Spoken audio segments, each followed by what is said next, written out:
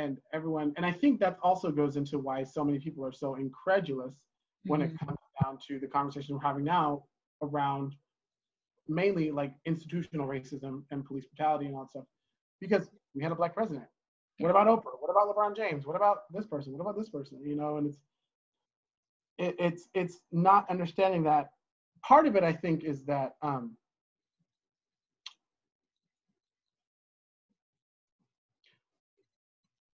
white people have not been exposed to the breadth and depth of Black people in America. Mm-hmm. They've been exposed to the crazy successful Mm-hmm. and the ones who get criminalized and you know get stereotyped as drug abusers, welfare queens, or whatever.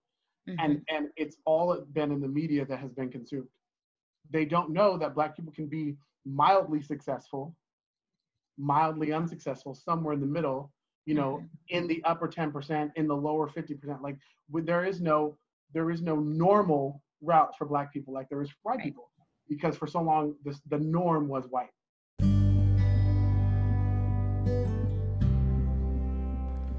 Hello, friends. Welcome back to Let It Heal. It has been a minute, and I think I've said this before. My podcast, my rules, and so I felt like I needed to step back a little bit and take my voice away for a while. So that's what I did, and we are back. And today, I am super excited to share with you an interview with my friend Kent. We are gonna just dive into some race talk, some talk about things that have been going on in the world in the last couple months.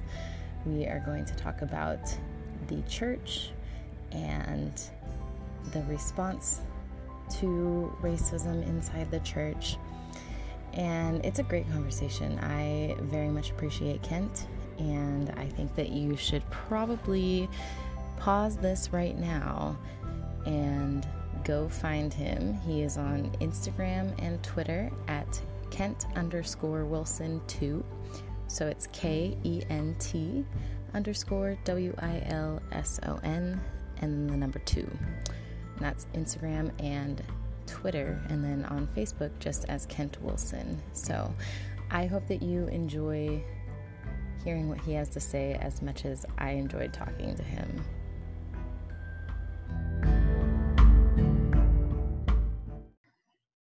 I guess we'll just jump right in. So first, who are you? Like, where do you live? What are your passions? Just, this is obviously not for me because I know all these things, but, well, some of these things. I don't know all the things, but. Well, I live here in Salem, although I have lived at one point in all 3 like West Coast states. I was born in California, born in Oakland, California. Lived there until I was about 10 or 11. And then we moved to Washington State, where I went to middle school and high school. And then I moved to Salem for college. And so I've been here since 2010 off and on. There were like some summers where I didn't live here. There were a couple years where I didn't live here. So yeah, I'm a West Coast native. West Coast, Best Coast. West Coast is the best coast. I teach music and I love it. I did not think that teaching music was going to be something I wanted to do, but I had like a bunch of different smaller experiences in high school that had different facets of what being a music teacher would entail. And I loved it. And it was super enjoyable for me. And so that's what I got my degree in, music education, from Corban University. And I've been teaching for 4 years. And I love it. I really do. I always say, like, you know, I tried so hard to not get attached to like students and stuff, but I literally love all my students. I love every single one of my students. and people are always saying like, well, that's how you know like you're supposed to be a teacher because you have that heart for kids, and I really do. And so like this like whole crisis online schooling thing was really, really hard to not get to see them physically every day. We had a day in June where all the kids came and returned books and returned uniforms and dropped stuff off. So we got to see them briefly. And that was probably the most exciting day of quarantine, was getting to see them all in this drive-by car parade thing. So yeah, that's it really. Outside of teaching, I do a lot of like community theater involvement. I teach private music lessons, like not a lot, but every now and then I teach private music lessons. And try to like hang out with people in the meantime. Although that hasn't been happening much either because coronavirus, which is fine. Like it's okay. Thanks, COVID. Thanks, COVID. It's great. So yeah, that's pretty much it. Like I'm just like I'm not terribly exciting, but yeah, that's who I am. That's what I do. I hear that. I am not terribly exciting either. I think the last time I hung out with someone outside of Pierre, oh no, I take that back. I was gonna say I don't remember when it was, but I did go over to a friend's house for Hamilton, the premiere of Hamilton. Yes. So yeah, I have like 3 or 4 friends that I like regularly hang out with. Yeah. And then most of my other friends I hang out with are usually involved in the whatever theater thing I'm working on. And like I have a group of friends that we hang out outside of theater too. We all met doing The Little Mermaid. And we still like have continuously hung out outside of The Little Mermaid, which is really, really great. But yeah, especially with COVID-19 going on, I haven't really done a whole lot of hanging out. Except today, I did go to a very fun, physically distanced birthday party for one of my friends from college. So that was fun. That's fun. But yeah, that's me in a nutshell, I guess. So that leads into, what does life look like for you right now in this time of COVID and everything else going on? It was right now. I'm realizing that because I tend to be someone who's very busy all the time. Like I like being busy. That's just who I am. And I'm forced now to not be busy. Many of the things that I normally am involved with are not happening right now because of the pandemic. And so I'm forced to fill that time with other things. So I've been reading more. I've been reading a bunch of really good books, and I'm simultaneously I'm reading 4 books at one time. I wish I could do that. Like I will spend like an hour reading one, and then like 30 to 45 minutes reading another book, and then the next day do something. It's just how I'm wired. I can't just sit and do one thing. I have to be multitasking. So I'm reading more. I'm practicing more. I'm practicing my own like musicianship skills. Because again, I was just learning by doing for so long and just keeping busy. So now I have time to actually take a few steps back, break things apart a little bit more, and like practice, right? And because I'm always telling my kids, practice.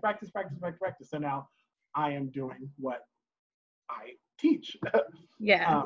Not to say that I don't during the school year, but now I just have way more time to do it. Right. It's life is it's a slower pace right now, but I'm learning to be okay with that.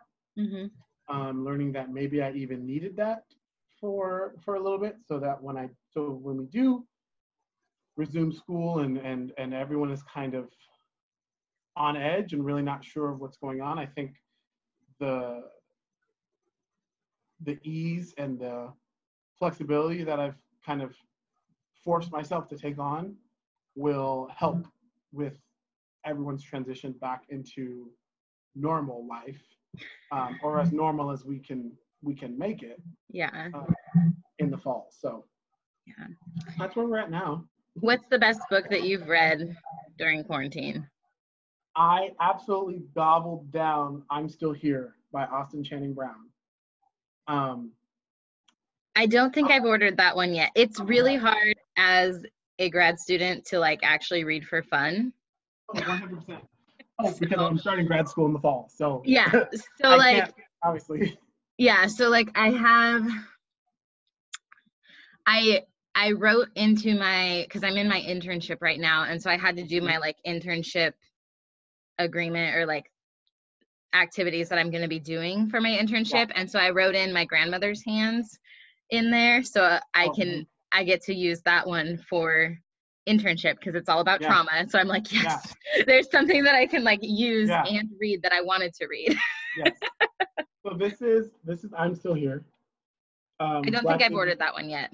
Black Dignity in a World Made for Whiteness. And I enjoy her perspective a lot because she grew up, in a Black neighborhood, but she wasn't she harkens a lot back to how she wasn't like the stereotypical Black girl.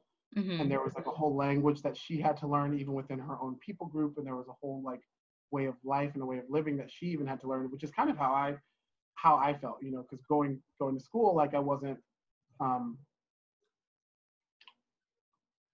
frequently was like, called like an Oreo or something like that. It's like, I wasn't like Black enough for everyone, even though, a lot of times, one of the questions I got all the time going to school was like, are you full Black? Or like, are you fully African-American? And I'm like, yeah. Both my parents are Black. Because, I guess there's a stigma to how 100% Black Americans are supposed to act. Not I guess, I know there is. Yeah. And I didn't feel that. And so reading her perspective on just everything, and she had the other obstacle of being named Austin, right? And so anytime someone came across her resume or came across her name in a pile of possible promotions, she always got it until they met her. And then everyone kind of had to take, everyone takes steps back and pushes back on all the good things that they thought about her based on just her name. Yeah. And the fact that it's not a Black name. Again, I don't have a Black sounding name. However, the tropes and the stereotypes that we've come up with that pin names to ethnicities, I don't have that. And so again, it's like if I'm reading a book from someone who's walked the same path as me, and it's been super, super helpful for me to just kind of digest these words and engage in it, and just like I frequently find myself going yes as I'm like reading, because I'm like, man, I went through this exact same thing growing up. Yeah. So did you listen to the episod of Brene Brown's podcast with her on it? Yes, I freaking did. Amazing. So good. So good. I was driving home from Portland and I was listening to it and I was like, why am I driving right now? Why can't I write everything down that's being said? So good. I've listened. I've had to like just listen to it, and I listen to it and listen to it. That's one of those episodes that I just kind of kept coming back to over and over and over again. I will 100% be listening to it again when I can like write it down. And that's that's one of the things that I'm using, because in social work, like, hello, Brene Brown, right? So working from home, it's so hard to just like stare at a computer screen all day. And so I've counted some of my like podcast listening, and I listened to her book as part of my work time. And so I can count it as work time to listen to it again, and I'm not upset about it. 100%. Like, so it's Brene, like, she is another one that I in the past like 2 years, I've really started to dig into Brene Brown and how I can use her just incredible wisdom and energy into teaching. And really into the big thing, right, is if I model vulnerability, my kids can model vulnerability, and they can be and they won't be afraid to to be vulnerable and humble themselves and grow in that way. Yeah. So, my whole thing is if I can model it and I can be better at modeling it effectively, then they'll see that it's okay. Mm-hmm. Especially if my boys see, a grown man being vulnerable and taking the criticism and being open, Mm-hmm. then they can do it. And being open in a healthy way, right? It's not like spilling my guts on the floor, but like I've been modeling, I'll apologize to my kids when I'm wrong. Mm-hmm. I'll thank them for correcting me. I'll thank them for bringing something to my attention. Thanking them for just being in class, thanking them for participating. Mm-hmm. This last school year, that was something I really, really intentionally focused on, was just continually thanking my kids and empowering them in that way. And I think it helped. Some of them are still like a little wary about it, and they don't necessarily want to like tell me that, but my graduating seniors, a lot of them for sure have said like it helped. Our kids don't hear that enough, and they don't hear that enough at home. And even growing up in like a Christian home, they don't hear that. And I don't know why. Right. We're as I'm personally in a struggle currently with the Christian church in general. And just some of the ideals. And I recently left my church that I had been at since I moved here in 2008. So I'd been here at this church since 2008. And throughout everything that had happened in the last 2 months, it was the final straw. I was gonna just leave the youth group, and then I was like, I can't ethically be here and work in a place that my kids that I work with wouldn't feel welcomed at, because a lot of I work with homeless and at-risk youth who many are transgender, many are gay, many are identify as non-binary, like all 100%. These things that the church that I was at would not accept. And I'm like, I can't do my job ethically if I'm serving at a youth group that they couldn't come to. And when my version of love and my version of how I think Jesus would love people looks more like the agency that I'm working at than the church that I'm attending, there's a problem. So and like, even and I feel that I teach in a private school, but that doesn't mean that all those kids ascribe to our overarching religious tenets, right? That's not it at all. Because a lot of times parents seek out private school because their kids need a smaller class environment. They're not doing great. They're getting lost in the shuffle of being one of 2,100 kids at a school. So just because I teach at, the great thing is, like, if I am really going to model Christ, I'm going to love this kid regardless, and I'm going to do my job as a teacher. And, they're going to see that, and then whatever happens. I'm planting the seed, and whatever fruit is bore. But if I just continue to love those kids regardless, because I'm being loved regardless, it doesn't matter. That was a tangent that I just went on, because I think where I was going was like on that thanking our kids. Like, in Christian culture, like, we're taught to be grateful. But how often is that gratitude not expressed to people who are not like higher than us or considered higher than us? And so I think that that's amazing that you did that, and that's what our kids need, and they need to feel that empowerment and feel like, see that vulnerability modeled that you've been doing. And vulnerability can lead to those difficult conversations, and like conversations where kids and adults will open up and explore inner biases or inner thoughts or Yes. inner feelings, whatever it is. But if there's not a sense of vulnerability, those conversations can't happen. Right. So, yeah, exactly. Yeah. All right. So tell me about an idea or an event that shaped who you are and how you got to Salem at Corbin. I don't even remember if you said that you went to Corbin, but I know you did because I did too. I did. You're right. No, I did. I did go to Corbin. And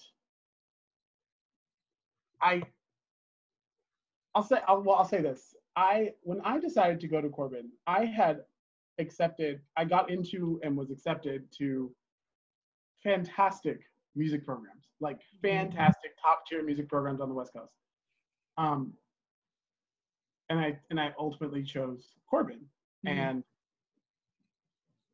of course everyone was just like, I mean, okay, like good for you, like best of luck, best wishes, like we'll support you.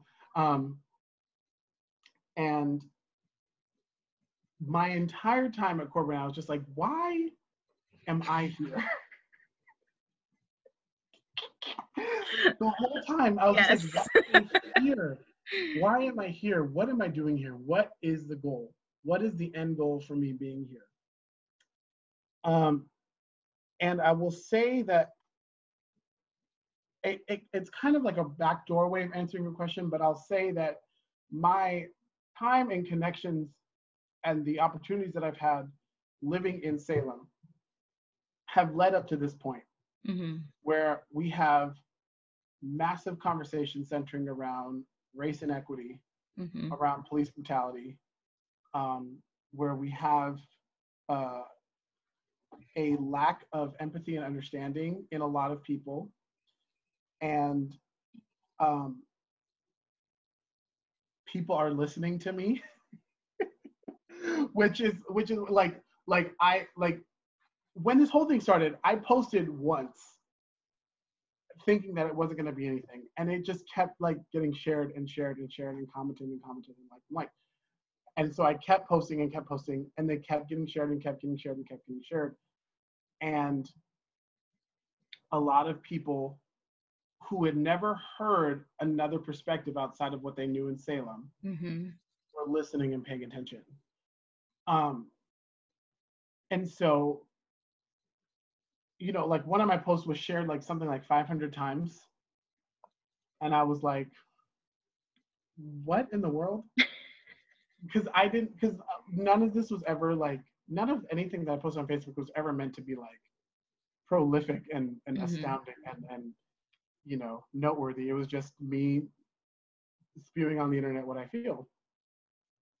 And people are now listening. Not to mention, I've had so many amazing like career opportunities and career milestones that have happened being here.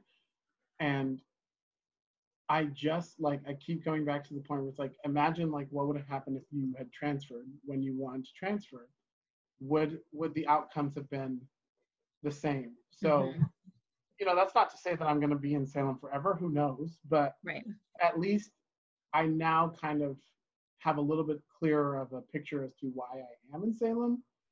And maybe it's to help people see, other viewpoints, and maybe it's to help connect this large concept of inequality and inequity with the church, because there are so many people in the church who can't fathom the fact that racism and inequity and inequality is such a big thing as it is. And is such a big thing within the church. In the church. Yeah. Yes. Yeah. Like not just in general, but like in the church. Yes, in the church.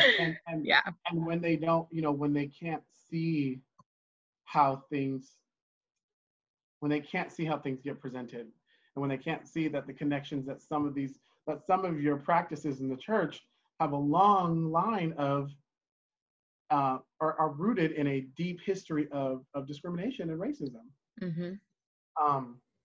And it's so hard. No, of course, you know, a white pastor is not going to think at first that inviting a black pastor to speak on Martin Luther King Day or sometime during Black History Month could be considered offensive or racist. But when you only want to center those people around the moments where white people have designated for them to be centered, that's perpetuating that racism. Yep. Right. And so, you know, just that one thing is, I mean, that happened at Corbin. Like I mentioned that at Corbin, I was super uncomfortable. I think it was my freshman year when it was the MLK Day Chapel, and they had a black pastor come, and people were not prepared. They did not know how to react to it, and so they thought it was a joke. So I went to, student life, and I was like, this was kind of offensive, and here's why. And you may not see it now, but I just want you to know, like, this did not make me feel like a member of this community. Yeah. How was that received? I mean, at the time, this was 2011. So at the time, because it was 2011, at the time, everyone thought that any talk of discrimination or racism was absurd because we had a black president. And everyone, and I think that also goes into why so many people are so incredulous when it comes down to the conversation we're having now around mainly like institutional racism and police brutality and all that stuff, because we had a black president. What about Oprah? What about LeBron James? What about this person? What about this person? And it's not understanding that. Part of it, I think, is that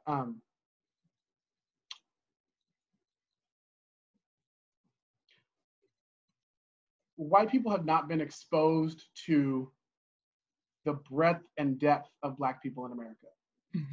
They've been exposed to the crazy successful and the ones who get criminalized and get stereotyped as drug abusers, welfare queens, or whatever. And it's all been in the media that has been consumed. They don't know that black people can be mildly successful, mildly unsuccessful, somewhere in the middle, in the upper 10%, in the lower 50%. Like there is no normal route for black people like there is for white people, because for so long the norm was white.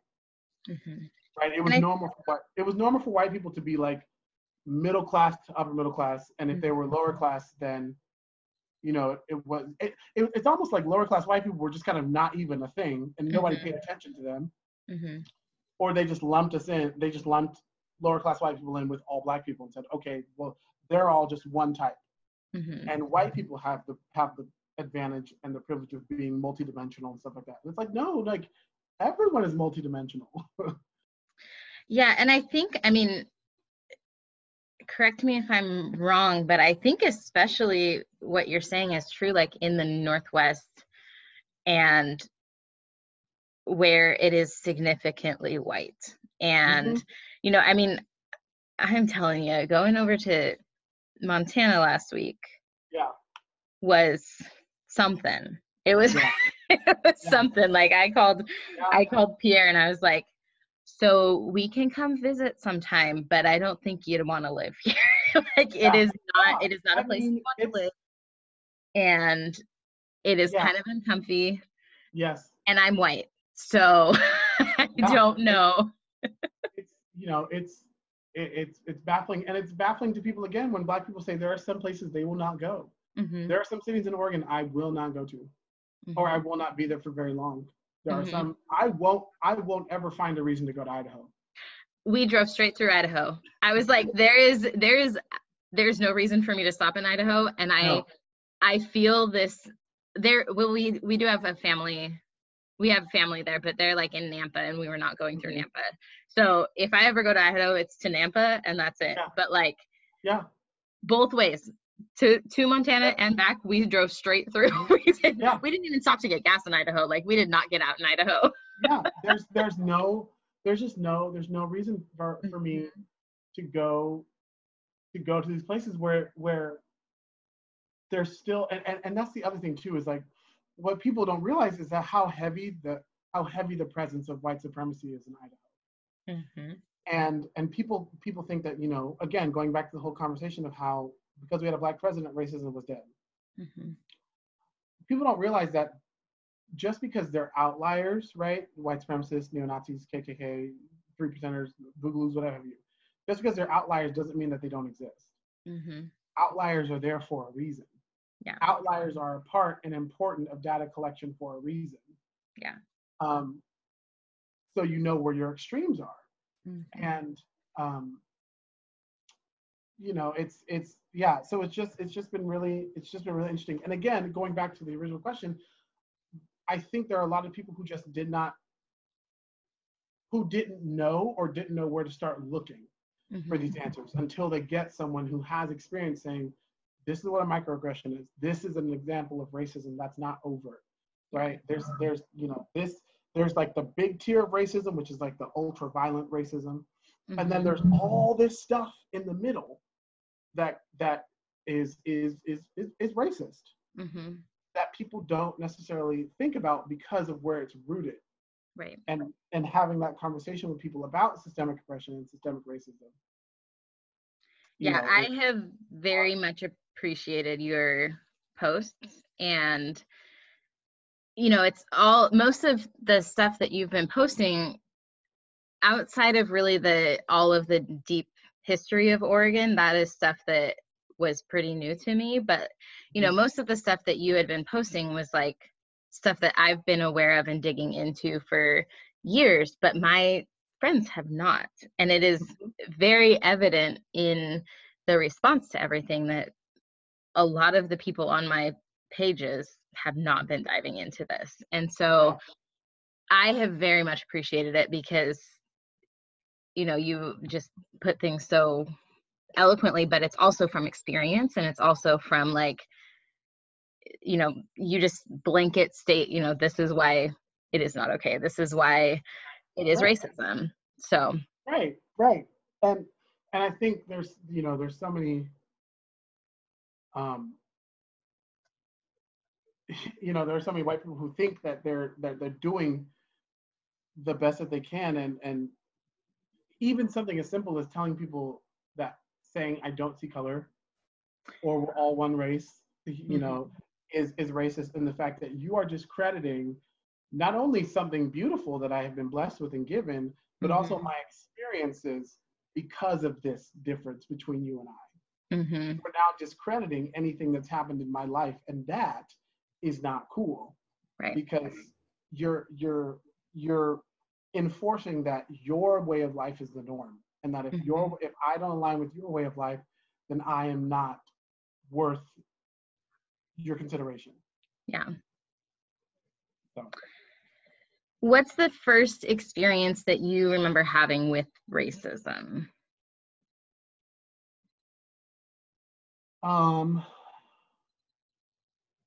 There are a few that are like fuzzy.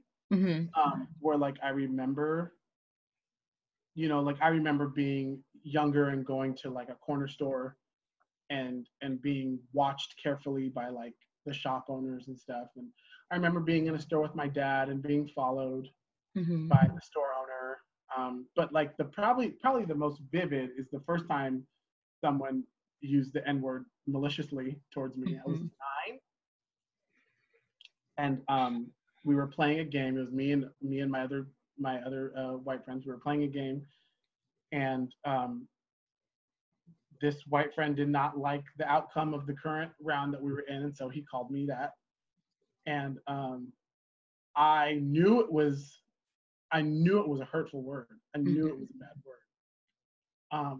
Because my parents, and that's kind of a side note, but you know, the reason why I know so much is because my parents and a lot of the Black elders in my family made sure that we, growing up, knew our history, because they knew that we were going to have it taught to us in school. Because I mean, again, having parents who came up in a school system that was on the heels of integration, and having grandparents who were integrated right into school, they knew that we weren't going to be taught, you know, our history. So I knew that it was a word used to hurt and demean and demoralize Black people. And you know, his mom made him apologize, and it was like a good learning moment. But I remember my mom asking his mom, where did he learn it? Right. Because my mom knew, right, what I would later find out, which is this stuff is taught. This stuff is taught. This stuff is taught directly or indirectly by what the parents are saying in front of the kids, or what they're saying behind their back, or what they're allowing them to consume. And that you know, I think really that was the first time I encountered racism. And then from there, as I got older, I just kind of became more aware that as I get older and fill out, because I'm a pretty big guy, right? I'm near 6 foot. I'm pretty big. So the racism that I experienced was never overt after that, but it was always like the covert stuff that people would never peg, you know. But yeah, when I was not like that experience when I was 9 was probably the first real encounter I had with racism. 9, and you know, that's one of those things, like your mom asked, where do you learn that? And it's, you know, it's similar to like a child saying their first cuss word. And it's like, you know, I remember, because I used to teach preschool and 2-year-olds, and I remember there was one time that there were these two girls, they were like best friends, and one of them went home, said a cuss word to her mom, and her mom was like, where did you hear that? And she said that it was from her other friend, and she's like, you know, you don't have to lie to me if you heard it at home from mom and dad. Like, you don't have to blame it on someone else, because like it was probably from us. So it's just like, where do you learn that? And where do you hear that? Like, I don't even remember hearing that word as a kid. And I grew up in a very white town. I grew up in, I don't know if you know where Hoquiam is. Yeah. So, you know, real tiny, real white. We had quite a few more Native people than anything, but you know. Well, when we moved to Washington, I first lived in Auburn. We first lived in Auburn, and then we moved to Bonnie Lake, which is like near Buckley, Enumclaw. Yeah, my sister lives in Bonnie Lake. So I was like, oh. Yeah. Okay. I mean, Enumclaw is where, Enumclaw, there are people who are rocking Confederate flags still, you know. I mean, when I was in high school, there were guys who had Confederate flags, you know, the Confederate flag decals on the back of their trucks. And it was just so baffling, because it's like, number one, like, relevancy. Like, what about it? Like, this is not, like, first of all, the Confederate flag, you shouldn't be proud of that. So nobody from the South should be proud of that. But number two, we're not in the South. So this is purely about hate. This is purely about hate. This is not we didn't grow up watching the Dukes of Hazzard. Okay. So that's not a thing for us. And we all took the same history class, so we know what it's about.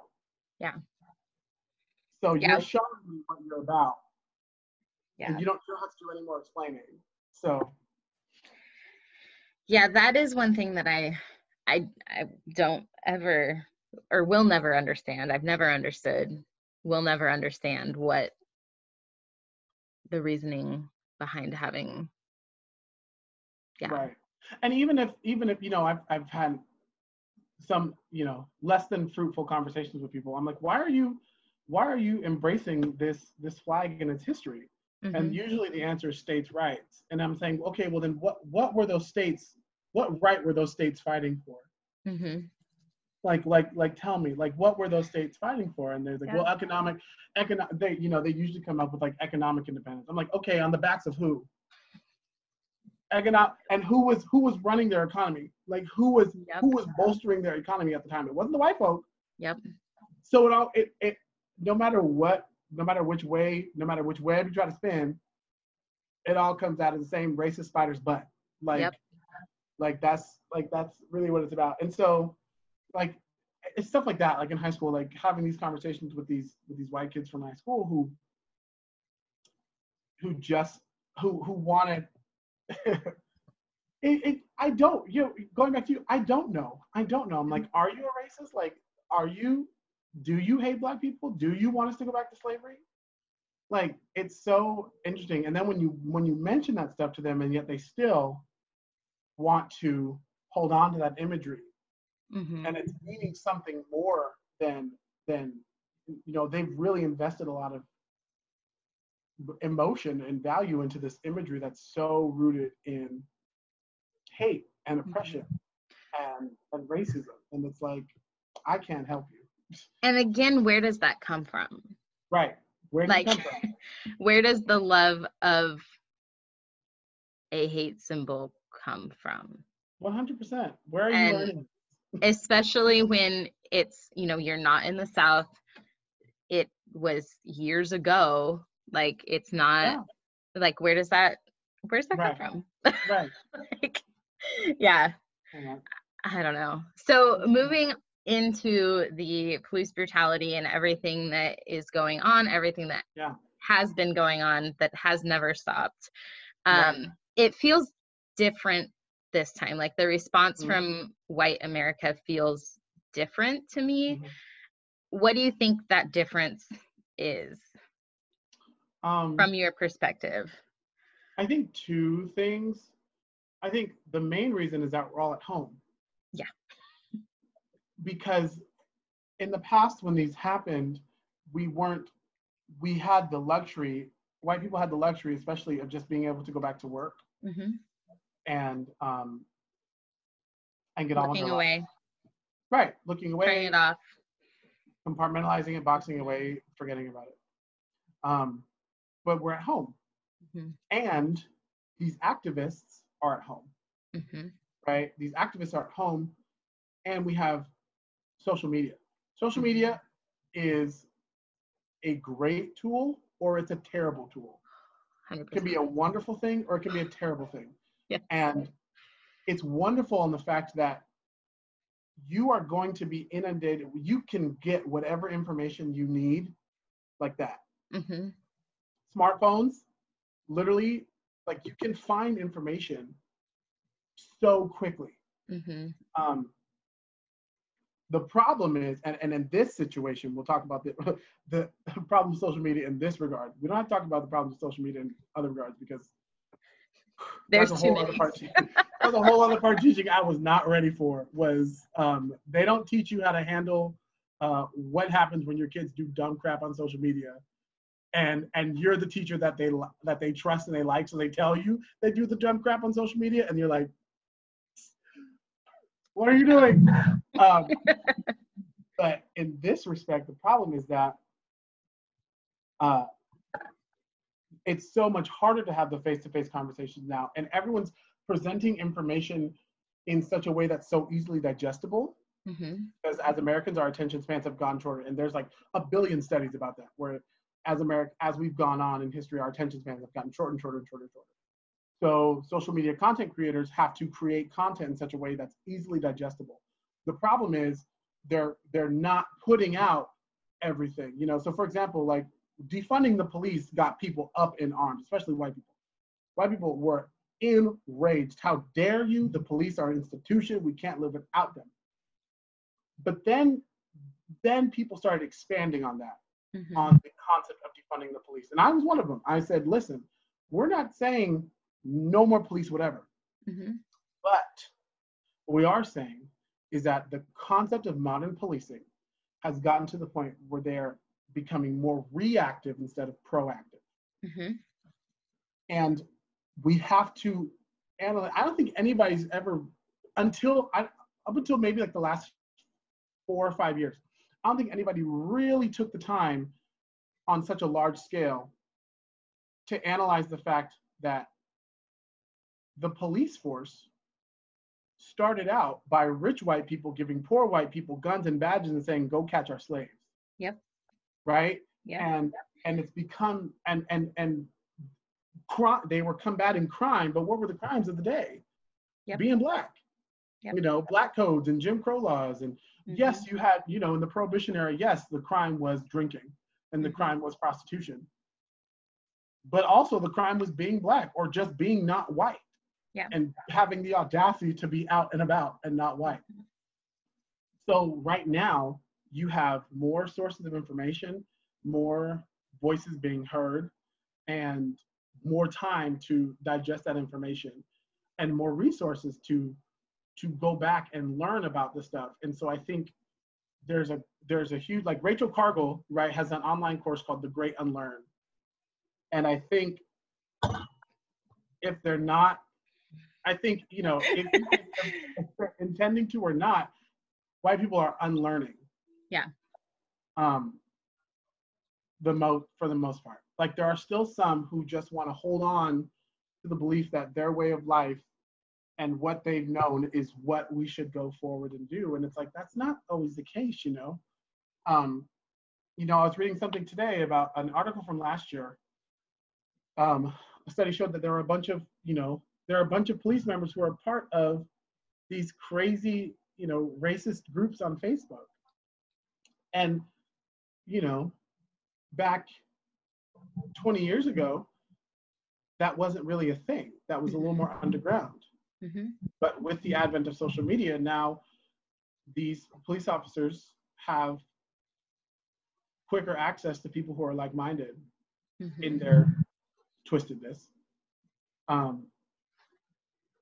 and therefore have this weird form of support in acting out in these ways. But yeah, I think the response is different because people are just kind of forced to sit with it a little more. We can't just turn and go back to work. And you know, to that I say, I'm like, yeah, well, welcome to being, you know, Black American, you know, like I can't turn this off. I can't, you know, this is me 24/7. And I'm constantly reminded of it. And I think white America is being constantly reminded that we're constantly reminded. Yeah. And they're saying, well, that's not okay. Yeah. So. Yeah. Well, and when you know, there's so much talk about, you know, reforming the police state or the police system, or there's a word, but I can't remember the word. The only word that's coming is reforming. But you can't repair. There we go. You can repair. It's the word repair. There you go. You can't repair something that was started wrong. Right.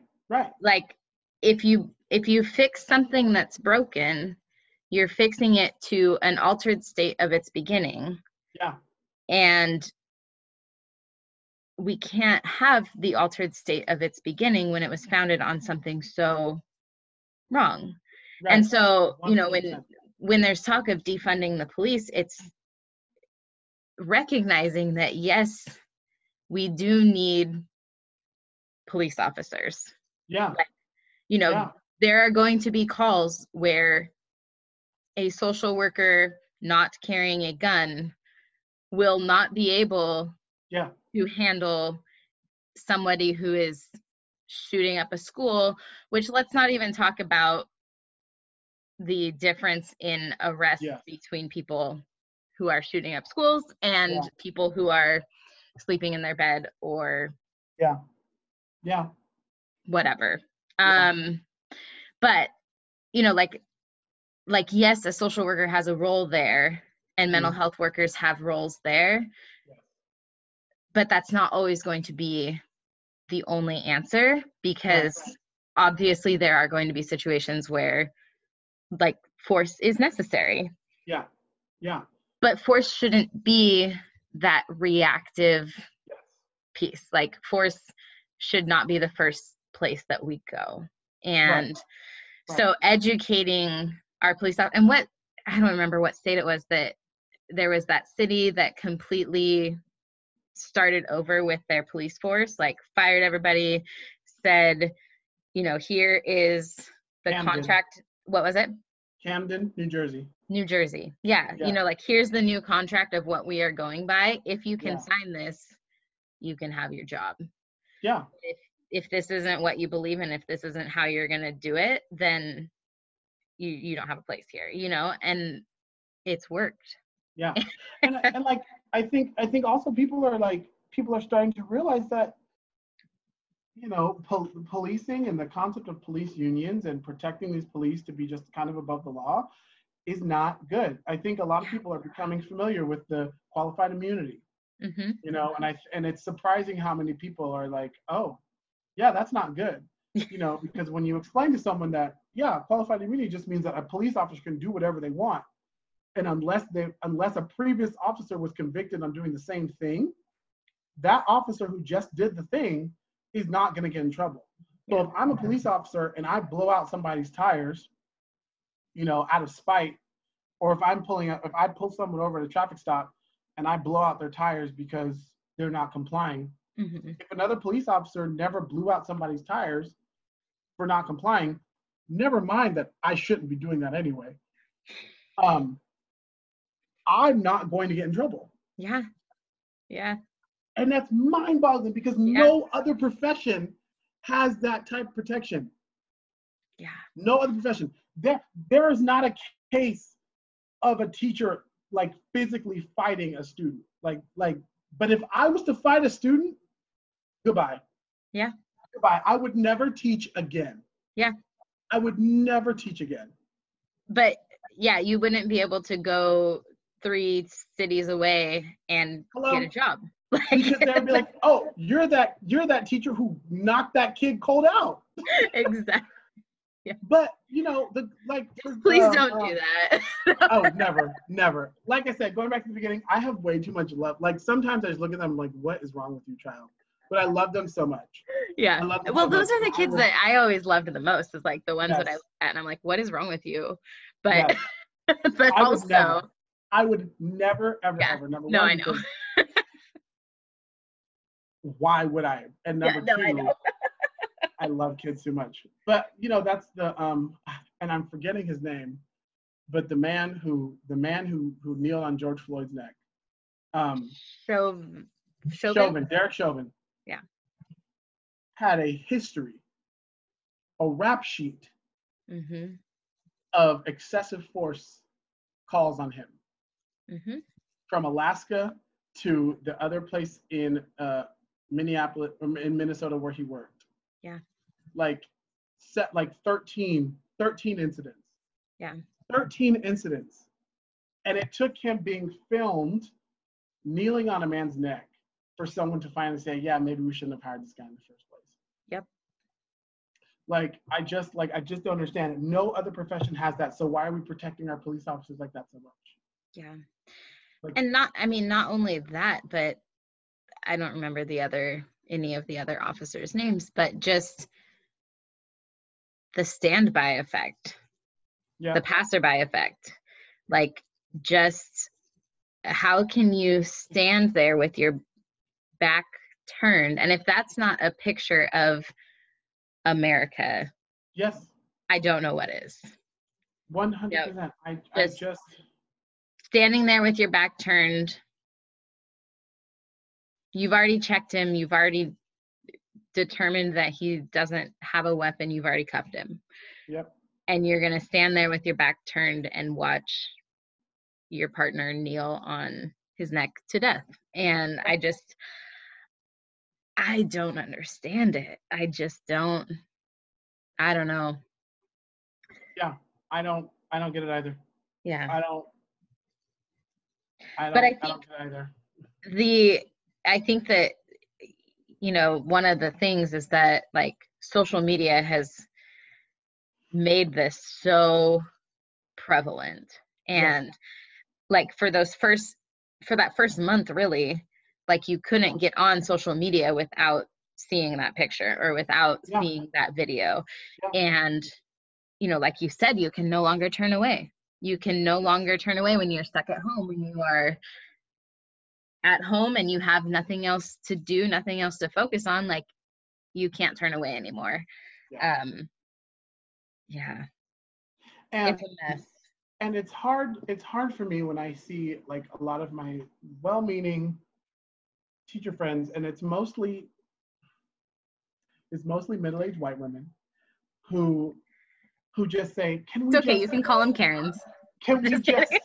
can we just turn off the news? Can we just I just need to unplug. I just need to unwind. I'm not getting into it. And it's like, you don't understand how much privilege you have Mm-hmm. to just be able to go about your life, because I can't. Yeah. Even if I don't want to talk about it, Mm-hmm. I will have somebody come up. How are you feeling about everything that's going on right now? Mm-hmm. Like, that's emotionally taxing, but you're expecting me to divulge emotionally all that in energy, but I can't get any type of Black Lives Matter. I stand in solidarity. I'm listening to you. I hear you from you. Yeah. Instead, Well, and I just don't want to deal with it. yeah, that's one of the things that like in those, like in my little hiatus that I took because I didn't, like, my voice wasn't needed. Right. And so in that time, like there were so many times where I thought to myself, like, I wish I could turn it off. Like, I wish I could just step away, and then I'd be like, but I can. And that's the problem. Right. But then there's also the aspect of, Pierre is Black, so I can't. Because right. It affects him, which in turn affects me. And, yesterday we went to Lincoln City and we went in to buy Bear Birkenstocks, and I didn't notice this. Usually I'm pretty aware of like these kind of things, but I didn't notice it. But he said that there were a couple people who were like watching us around. They didn't follow us around the store, but they were watching around the store. And so, in the last couple of months, I have noticed those things more. And I think, I don't know, it's just like so much of me wanted to be like, all right, I'm done. Like, I can't do this. I can't focus on it. I have to turn it off. But then like it affects me. And, if we ever have kids, like it's going to affect me even more. And 100%. The idea of bringing a child right now into the world, a Black child into the world is so scary. Yeah. And it's hard. It is. It's hard. And it's like, I cautioned in one post that I made about feed fatigue, and I'm seeing it because people are posting it, those fun little Facebook games. Tired of COVID and politics? Post something funny, or post something with the color blue, or post something red, and stuff like that. It's like you are electing and using your privilege to stop paying attention to what's going on. I have plenty of Facebook friends who will not engage on certain posts. And I've noticed that in the past couple months. There are plenty of Facebook friends and Instagram folks that I follow that talk to me, that know me personally, that choose to not engage on certain posts that I make. I made a post yesterday about having a cameo in a home free music video, and I got reactions and engagement from people who I hadn't seen any other reactions or engagement from in the entire 3 months that we've been talking about this. And so for me, that's like okay, I see where we stand, and I see where you are. And I one person actually messaged me a month or so ago, and they were just like, why are you talking about this? This isn't, why are you talking about this? You shouldn't be this kind of divisive, and I love you, but, and all I had to say, that they had this whole long thing, and all I said was like, you just better hope I don't become a hashtag. Yeah. Because until it affects you, it won't affect you. Yeah. And that's the thing about I think a lot of white people right now are still struggling with the fact that just because they haven't personally experienced it, that everything's being blown out of proportion. Yeah. But it's not. These are people's valid, real experiences. And that word "but" is like the bane of our existence. Like, I love you, but, or, you know, kneeling on his neck was wrong, but Mhm. Yes. Oh what gosh. Yeah. about his history of drug Right. use or arrests, or, you know, just that. It's so invalidating. That Yes. word is so invalidating. And that's, you know, one of the things in my, like, I'm done in December. So, you know, I've got 3 years under me. And that's one of the things that I have taken away from my whole entire 3 years of this social work stuff, is that, like, when you're talking to somebody, instead of using the word but, how about the word and? I love Right. you, and I still don't understand. Or, you know, I don't know. That word is it's a tough one. Yes. It's Yes. very validating. It's very just, yeah, it's not a good. And, you know, I have kind of the almost the opposite experience of engagement, is that Mhm. I have people who only engage in certain posts. And, you know, I will post something positive, I don't know, about something that I've been doing, like, I don't know, going to Crater Lake or something. Yeah. And, like, I don't get a response from that, but then I'll post something that they might see as divisive, and that's And when I that's get the yes. reaction. Yep. And Yep. it is mainly the church Yes. and people from 100%. the church. And 100%. I've lost relationships because of things I have posted. Yeah. And I even, like, invited somebody to come have a conversation with me, Hmm. and they're like, no, I'm not interested. I'm like, okay, so you'll hide behind your screen Yep. and not engage in any sort of conversation other than you're wrong, Yep. but you won't sit down and have a conversation. And I'm not even trying to change your mind here. Like, I don't think Yeah. I can. Right. But if you can understand another perspective, Yeah. like, can you try? And Right. that's one of the dangers of social media, is that it's made it so easy, like you said, to just be in a screen, just And hide behind your screen. I've called people out, and I do, when they Hmm. choose to interact with some material but not others on social media, because Hmm. I I don't just post frivolously on social media. I Hmm. post if I feel like it's worth a larger audience. Yep. But when someone, and I've had people do on all mediums. I'm on Facebook, Instagram, and Twitter.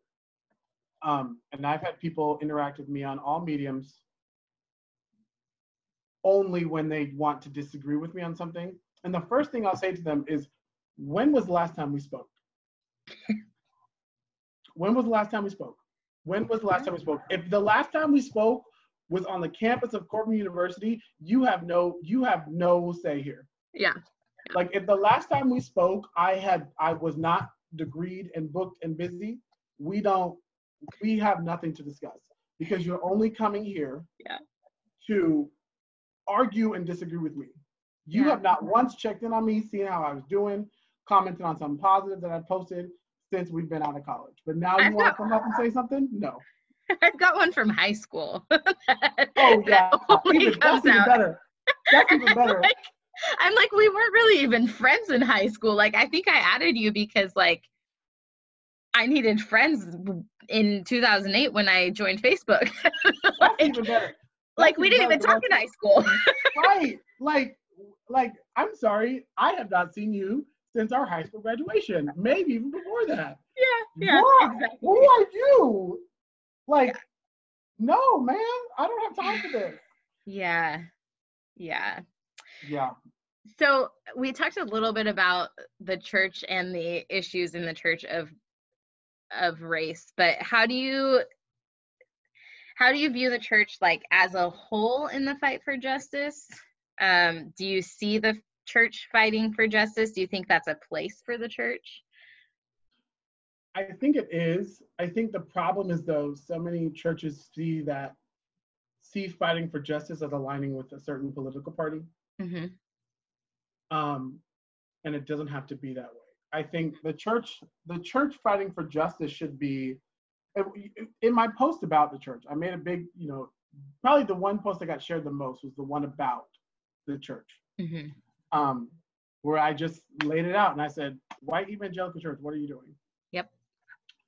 So number one, I think the white evangelical church as a whole needs to reconcile with its past, which was rooted in the perpetuation of slavery based on the terrible and the terrible way they mutilated scripture Mm-hmm. to enforce slavery. Mm-hmm. And moving forward into how the Southern Baptist churches of the 50s, the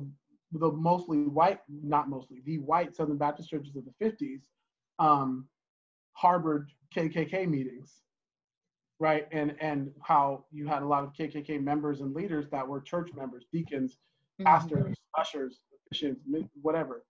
And then moving into the fact that for so long, the study of the Bible was cut off from Black people. Black people couldn't go to seminary Mm-hmm. until like the 70s. Yeah. And to say that, and that's only 50 years ago. Hello, that's Like, what people that's understand. Like that's like only 20 years before I was born. Right, like going on like just like this little side thing, right? There's this wonderful graphic that goes around that's kind of like the timeline of oppression. Mm-hmm.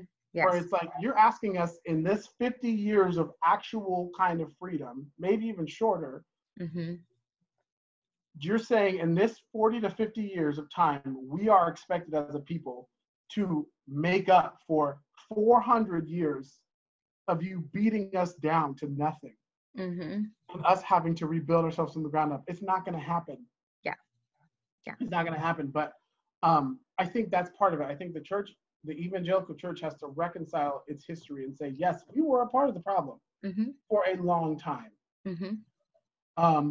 I think then it has to come back to, well, what does the church, what does the Bible instruct us to do as far as justice and as far Mm-hmm. as helping? And number one, churches need to be community resources above all.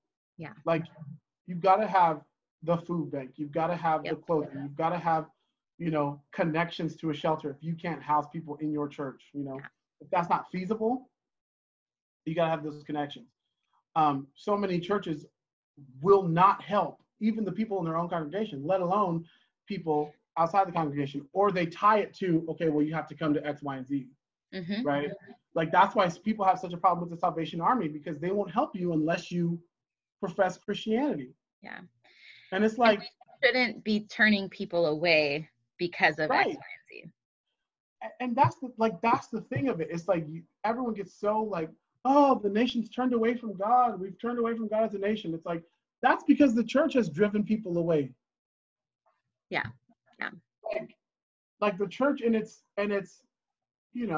complete idolization of just preaching, this is everything you're doing wrong, has turned people away. Right. And we have to reconcile that and say, okay, we need to do this church thing differently. Like, yes, preach the Bible. Mm-hmm. No one is saying rewrite the Bible, but preach the Bible and follow the Bible, which includes helping out people who at first aren't going to be into this whole concept of church, because we've commercialized and nationalized church so much. Mm-hmm. And we have to get away from that. And I think another aspect is that there's, like, for the white evangelical church, there is an understanding that there's a problem within the church, but there is such shame around it, and they're not willing to embrace the shame and work through that shame, because shame is such a taboo thing. Yes. And they're not willing to work through that. Yep, 100%. So I think that that's obviously a problem. Yeah. Like that's obviously, that's not okay. Yeah. So what have you learned about healing, just in general, or healing within the church, racial healing? What have you learned about healing? That it takes a lot of time, Mm-hmm. that it's going to be a little messy, and that it's going to involve some really uncomfortable conversations. Like Mm-hmm. I had to be, going back to Brene Brown, I had to be super vulnerable in having conversations with people that I did not want to have. Yeah. Because I had to, number one, I had to confront some people that maybe some things that they have done in the past have hurt me, even though now we're friends. But um, and number two, just realizing how much how much stuff I had internalized because I grew up around so many white people. Mm-hmm. Um, and I had to heal like my own relationship with Black America first, Mm-hmm. and then do the work of like fighting for Black America. Yeah. Um, and again, because we're all in this pandemic together, we had time, like my classes weren't 45 minutes every day, but they were 30 minutes for one day. Yeah. I think you make a good point. I mean, I know that you make a good point when you say that healing takes time. Mm-hmm. And, you talked about doing the healing within yourself first. And that is really important. And that's one of the things like that I have noticed with, as the hype, air quotes, because podcasts can't see air quotes, as the hype has kind of died down, I think a lot of that goes back to the people who are posting so much haven't done the healing within themselves, haven't done the inner work first. Yeah. And so it was a reaction, and it was, like, this is what I feel like I should be doing because I feel guilty. But instead of working through that guilt, instead of recognizing that guilt and like trying to figure out where that guilt is coming from and what to do with it, they just reacted and were like, I feel better now because I posted about race and about how it's wrong to have police brutality. Yeah, like white, like the term is white guilt, and white guilt is really interesting because it goes one of two ways. Either it goes like the way you described, where someone just posts about it, like they do a Blackout Tuesday square, and they're like, I feel better. Or they are the ones who are constantly in the inboxes of their Black friends and of Black creators asking, okay, I did this, and I did this, and I did this, and can you forgive me? And I'm sorry, but I'm not this way, but I did this, but I've been doing this, and they're looking for the validation. And it's like, okay, number one, just focus on you. Yeah. Like, do your own book study with this thing. Yeah. And just and process those feelings. Yeah. And instead of approaching the Black person in your life or the Black content creator with the onus on them, like come to them saying, hey, I learned this and this and this about myself from what I read from you. So thank you. And I am now charged, and now I'm going to do better. And just leave it at that. Like, don't extol all the things that you may have done that could possibly combat the other racist stuff that you did. Because it's not your job as a Black person to teach me as a white person. Right. It is my job to learn and to explore and to, again, address those things, those biases that I have, because everybody has biases. And, it's, it's one of those biases are so interesting because like, you don't know that you have them. Yes. Until they're there. Like until you're faced with like, oh shit, why am I feeling like this? Like exactly. What is this? And then you're like, oh, maybe I've always thought like this and just Right. didn't realize it until you realize it's wrong. Right. Like nobody, like you have all this stuff that you're like, I took the heart, like I posted on one of my posts, I posted the link to like that Harvard bias test, Mm-hmm. which I thought was brilliant, by the way. And I've taken it a couple times, and it's like affirmed what I knew already. But yeah, you don't know you have them until you're called to the carpet about them. Mm-hmm. Until someone says, well, yeah, why do I always, cast white people in this? Or why do I always gravitate to the shows where there's a black best friend character versus a black main character? Mm-hmm. Why do I always, why do I take resentment to this notion of police brutality? And why do I, take offense to someone saying that policing is racist? Well, that's because in your life, your experiences have created bias where you Mm-hmm. are comfortable with whatever we're talking about. Yeah. And you need to check it because that's not real life. Yeah. Well, and that's one of the things that like in my last week, we had to do a discussion post about like working with difference. Mm-hmm. That was, I think, what it was called. And it was working with difference. And, one of the things that I talked about was that like, until I'm confronted with it, like, I don't really know that I'm feeling a certain way. Right. But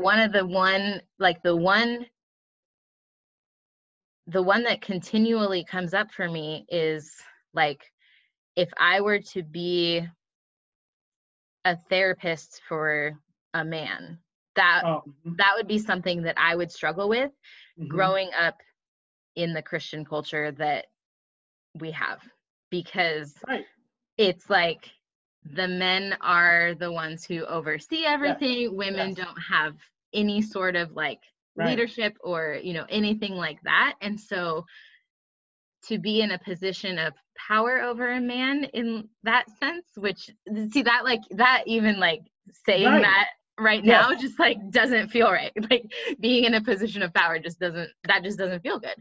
And addressing that is part of leaving the church that I was at anyway, because like I know my worth, but then I still struggle with like being in that position. And so that's the only one that I can ever really like think of off the top of my head. Yeah. Until I'm confronted with it, because I have gotten super dark in here. So we're almost done because I'm not gonna get up and turn the light on. It's like gotten super dark. Like all you can see is Disneyland now, which is fine. That's okay. Like Disneyland is okay. Disneyland's birthday was yesterday. I know. I saw a bunch of people were saying, "Oh, Disneyland." 65. Okay. So as a white woman, what can I do to help you feel more supported? I think like doing stuff like this, right? Using your agency, using your position, using your connections, and using your voice to continue to amplify the people who are trying to be amplified right now. Mm-hmm. And I think continually, like, I think especially for white women who are in social services, mm-hmm. white women who work in human and health services, continuously checking your own bias and continuously checking where you're coming from, because 10 times out of 10, you are going to be working with someone who is not a white woman. Yeah. And to take away, it's the same, it's the same thing for me as a teacher, right? Like I can't ever just ascribe a kid to a certain stereotype and begin, because I know there's something else in there. Yep. So continuing to just like check your bias, continue to hear from different perspectives so that you know about different perspectives and different things, so that then when you are encountered with people from all walks of life, you can then help them just as much as you would help someone who looks like you. Mm-hmm. Because that perpetuates this idea of everyone deserves the same thing, right? Yeah. We've got to perpetuate this idea of everyone deserves equity in their treatment, and everyone deserves equity in how they're perceived in the world. And that until their actions show otherwise, And even then, not necessarily writing them off because of the action, right? Because, teachers and social workers and counselors and everybody, anyone who works with the public at large knows that someone who's acting out, there's something lacking on that hierarchy of needs. Yep. Something in those bottom two tiers is not happening right now. Yeah. And we've got to figure out what's happening in what's not being filled in those bottom two tiers so that the top makes sense. Yeah. Have you taken collaborative problem solving? No, I have not. So that is part of their model, is like one of their catchphrases, I guess, is that kids do well if they can. And so when, like you said, when a child is acting out, instead of being reactive, I feel like that's what we need to freaking title this episode. It's like, don't be reactive. But like, instead of being reactive when that kid acts out, like your job as a teacher, my job as a social worker, the job as a parent is to get down to like what is really going on, right? Because you are doing the best you can right now, and the best you can is acting out. So what is going on that is the best you can do, right? And I think like so often people don't realize that as a teacher, for us, getting to the bottom of what's going on looks like, me telling a kid to take a walk. And it's not, I'm not saying it was the principal's office. Yeah. I've told that, I said, hey, you look like you need to go take a walk. And when you're ready, you can come back and we can talk about what's going on. And we talk and we get to the bottom of it. Yeah. But I think so often people are like, well, that's just babying them. That's just coddling them. No, it's not. No. Because number one, there is a response, and there is a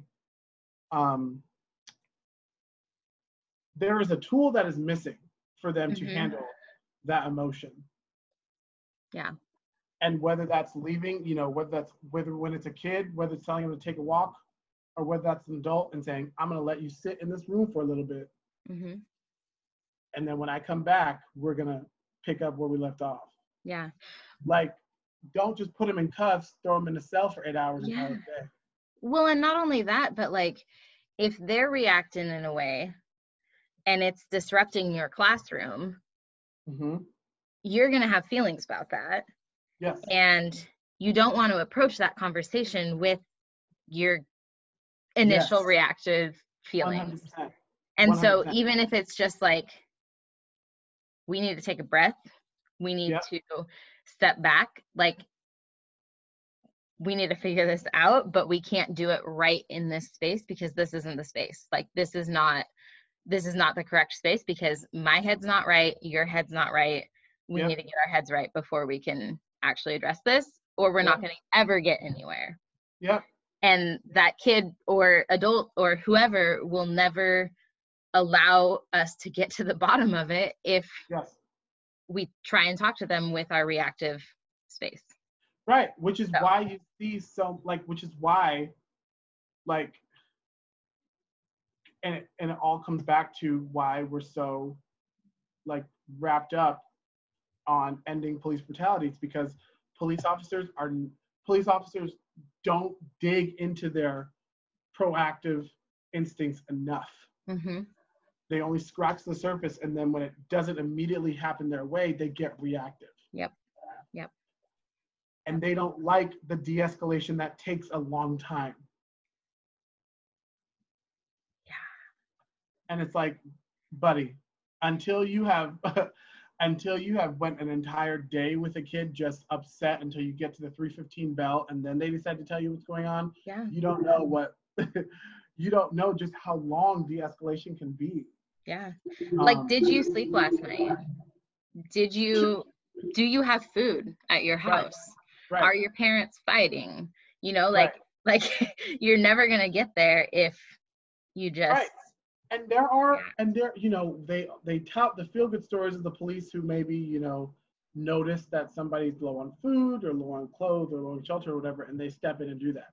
And that's brilliant and wonderful, but that should not be the police officer's job. Yeah. And that's where the church should step in. That's where the church comes in. That's where your social service agencies. Yes. Yeah, exactly. Like that's it. All we're saying is that the police needs more people in the social service world, in the psych world, in the mental health world. Yep. You know, because you think about it, how many police officers actually have any type of mental health background? Yeah. To begin with. And our world looks so much different now with the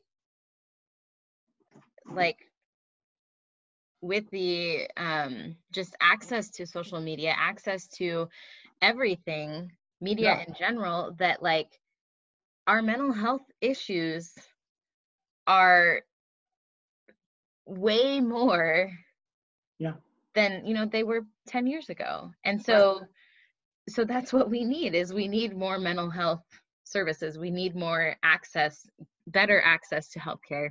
Hello, that's a whole nother topic. Oh, that's a whole we won't go there because we'll be on here for way longer, but but like access to healthcare, access to mental health services. I mean, I have good insurance, and I had to have a diagnosis before my insurance would cover counseling. Yeah.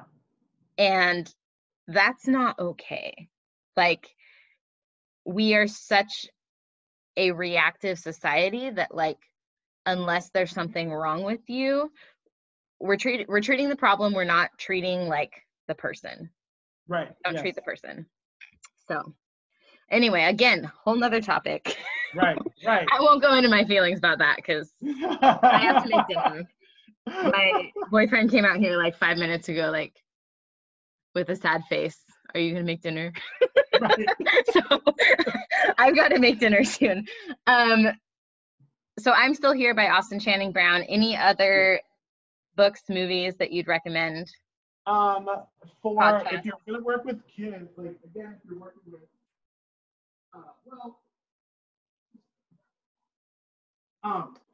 so like you can see, like I've been working through all these. Love it. So I'm Still Here. So you want to talk about race? I have that one. Haven't read it yet. Fantastic. Yeah. So good. And again, I like this one because she grew up in Seattle. So she grew up in Washington. And then Why Are the Black Kids Sitting Together in the Cafeteria? And that's on my list too. Yeah, it's so good. Like right now, I'm in part 3, which is starts with the development of the white identity, where it says I'm not, the headline is I'm not ethnic, I'm just normal. And you know, it's that I believe what's going to happen is we're going to dive into a lot of where we got this sense of white being the default. Yeah. So yeah. Any movies or podcasts that you love? Doesn't have to be about race. It can be, but it doesn't have to be. I just really like the 1619 Project podcast. I'm a really big fan of. And then I can't recommend enough 13th on Netflix. It's just so good. And it will give you such a good springboard into looking into other stuff. Yes. It was, I mean, obviously like horrifying to watch, like so hard to watch, but so good. And yeah. And when they see us, which is a story about the Central Park 5, if you want just random things, I love Blackish. Oh my gosh. ABC, and then Black AF, which is on Netflix. There's another one. They're white people. Yes. Oh my gosh. Yes. They're white hilarious. It's so good, and so like it's so funny, and then they'll throw in something that it's like, oh. Yeah. Damn. Like also, The Get Down is really good. That's also on Netflix. Get Down is really good. A lot of people that I know have been getting back into The Wire, which I think is good, but that's heavy. Like The Wire is very, very heavy. But I love it. Have you read, this is fiction, but it's my favorite Jodi Picoult book. Have you ever read any of her books? The name sounds familiar. So she wrote My Sister's Keeper. Yes. That's Okay. probably like her most famous one. Yeah. But she wrote, well, it's like tied with my two favorites. So she wrote a book about elephants that I absolutely love. But then the other one that I love is called Small Great Things. I've And heard of it. Haven't read it. so good. So good. It's basic, and this you get in like the first 2 chapters, so I'm not giving too much away. But it's a Black nurse who is in the maternity ward, and she gets a patient who's they're white and they're white supremacists, and they basically say, like, you cannot care for our child, Mm-hmm. you need to leave the room. And then there's an emergency that happens on the floor, and she's the only nurse around, and she had been told by the parents and by her supervisor that she cannot touch the child, and the child ends up having a medical emergency and the child ends up dying. And so it's like a whole like that's a whole trial thing. and everything. It's so freaking good. And the quote is a mother, no, it's not Mother Teresa. Oh, I don't know who it is, but it's do small things with great love is like the quote that the book is off of. It's so good. Favorite. Okay, what makes you feel like your best self? What makes me feel like my best self? Making people laugh, like being in like situations where I get to make people laugh and yeah, I don't know, just being around people and making them laugh and just making people feel better. Yeah. And being able to like speak some goodness into somebody's life, and that makes me feel good. Nice. All right, I told you I'd have 3 random questions for you, and this one is really hard because like I don't even know if I could answer this one. Okay. Favorite song from any musical ever? I know. Oh man. Okay. Believe from The Wiz. Okay. Both. There's a main version and there's a reprise. The main one's sung by the wizard after he's discovered, and then the reprise is sung by Glinda when she comes back. Because in The Wiz, we don't meet Glinda until like the very end. So The Wiz. For the people, The Wiz is the Black version of The Wizard of Oz. It's very good. It's so good. One of my favorite musicals of all time.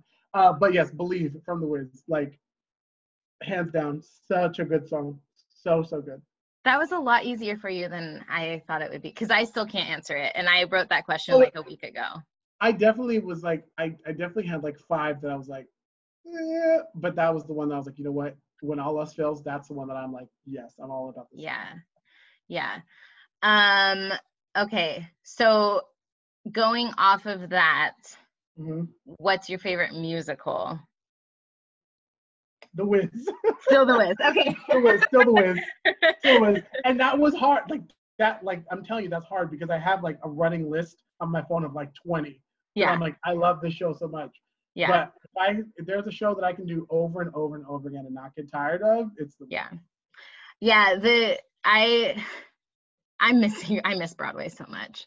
Not that I go to a lot of shows, but like I miss theater. The idea that I could go to theater is like, it's gone right now. I miss it so much. I saw something about The Lion King the other day, and I was like, oh, I miss The Lion King. Like, that's my show that I could see. Oh, yeah. That's my mom's favorite musical. And Rent. Those are my 2 that I could see, like, Rent is over and over. Yeah, Rent is up there. It's so good. So good. It's so good. I did not think of a 3rd question for you. That's okay. So I'm like literally looking around my house right now. What's your favorite holiday? My favorite holiday? Yes. Christmas. Okay, and the reason I ask you that is because I have a Christmas wreath right in front of my face right now. And my Christmas tree is lights on my wall that I put up 2 or 3 years ago, because they were so hard to put up that I've never taken them down. Oh yeah, to do them in a Christmas tree fashion is like crazy hard. I love Christmas. I love Christmas music. I love Christmas decorations. I love Christmas themed food. I love Christmas themed drinks. I love Christmas time. I'm one of those people. As soon as November 1st hits, I'm like, All right, it's party time. We're listening to the greatest Christmas song of all time. Mariah Carey's All I Want for Christmas Is You. So do you wait until November 1st to listen to Christmas music? No, and here's Okay. why. Because I start listening to Christmas music honestly in like August, but it's for work.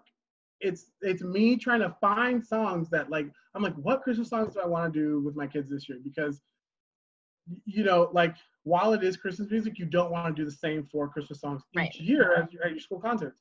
So I'm always listening to figure out, okay, like what Christmas songs can we do this year?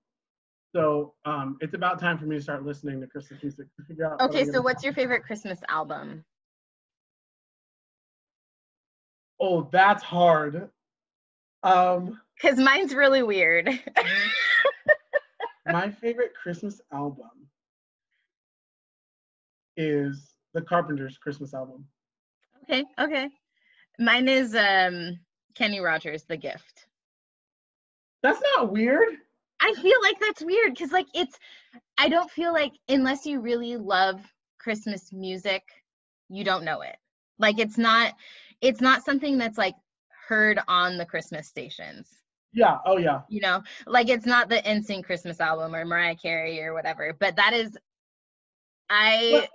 in Washington, they play The Gift. They play the title song from The Gift a lot. It's here in Oregon, we don't hear. Yeah. But that version of Mary Did You Know is the absolute best. My absolute favorite version. Yeah. Yeah. And the oh my gosh, the traveling or the soldier one. I can't remember what, I think that's what it's called. The soldier, the traveling soldier or something like that. I don't know. That one's really good. All the songs on that are so good. Like I might actually listen to that while I'm making dinner because yes. Sounds good. So where can we find you? Instagram, Twitter. I don't know if you want a bunch of people on Facebook follow. Not that I have a ton of listeners, but years down the road. I am on Instagram, Twitter, and Facebook. Instagram and Twitter are Kent_Wilson2, all lowercase. And then my Facebook is just my name, Kent Wilson. Cool. All right. Well, I'm going to let you go. I'm going to go make dinner so that. Have fun making dinner. It sounds amazing. Grumpy bear. Yes. You don't want that. Thank you so much. You are welcome. Thank you. Yeah. This was great. And my video is really special right now. So that's fun. Thank you. Have a good night. Thank you too. Bye. Bye.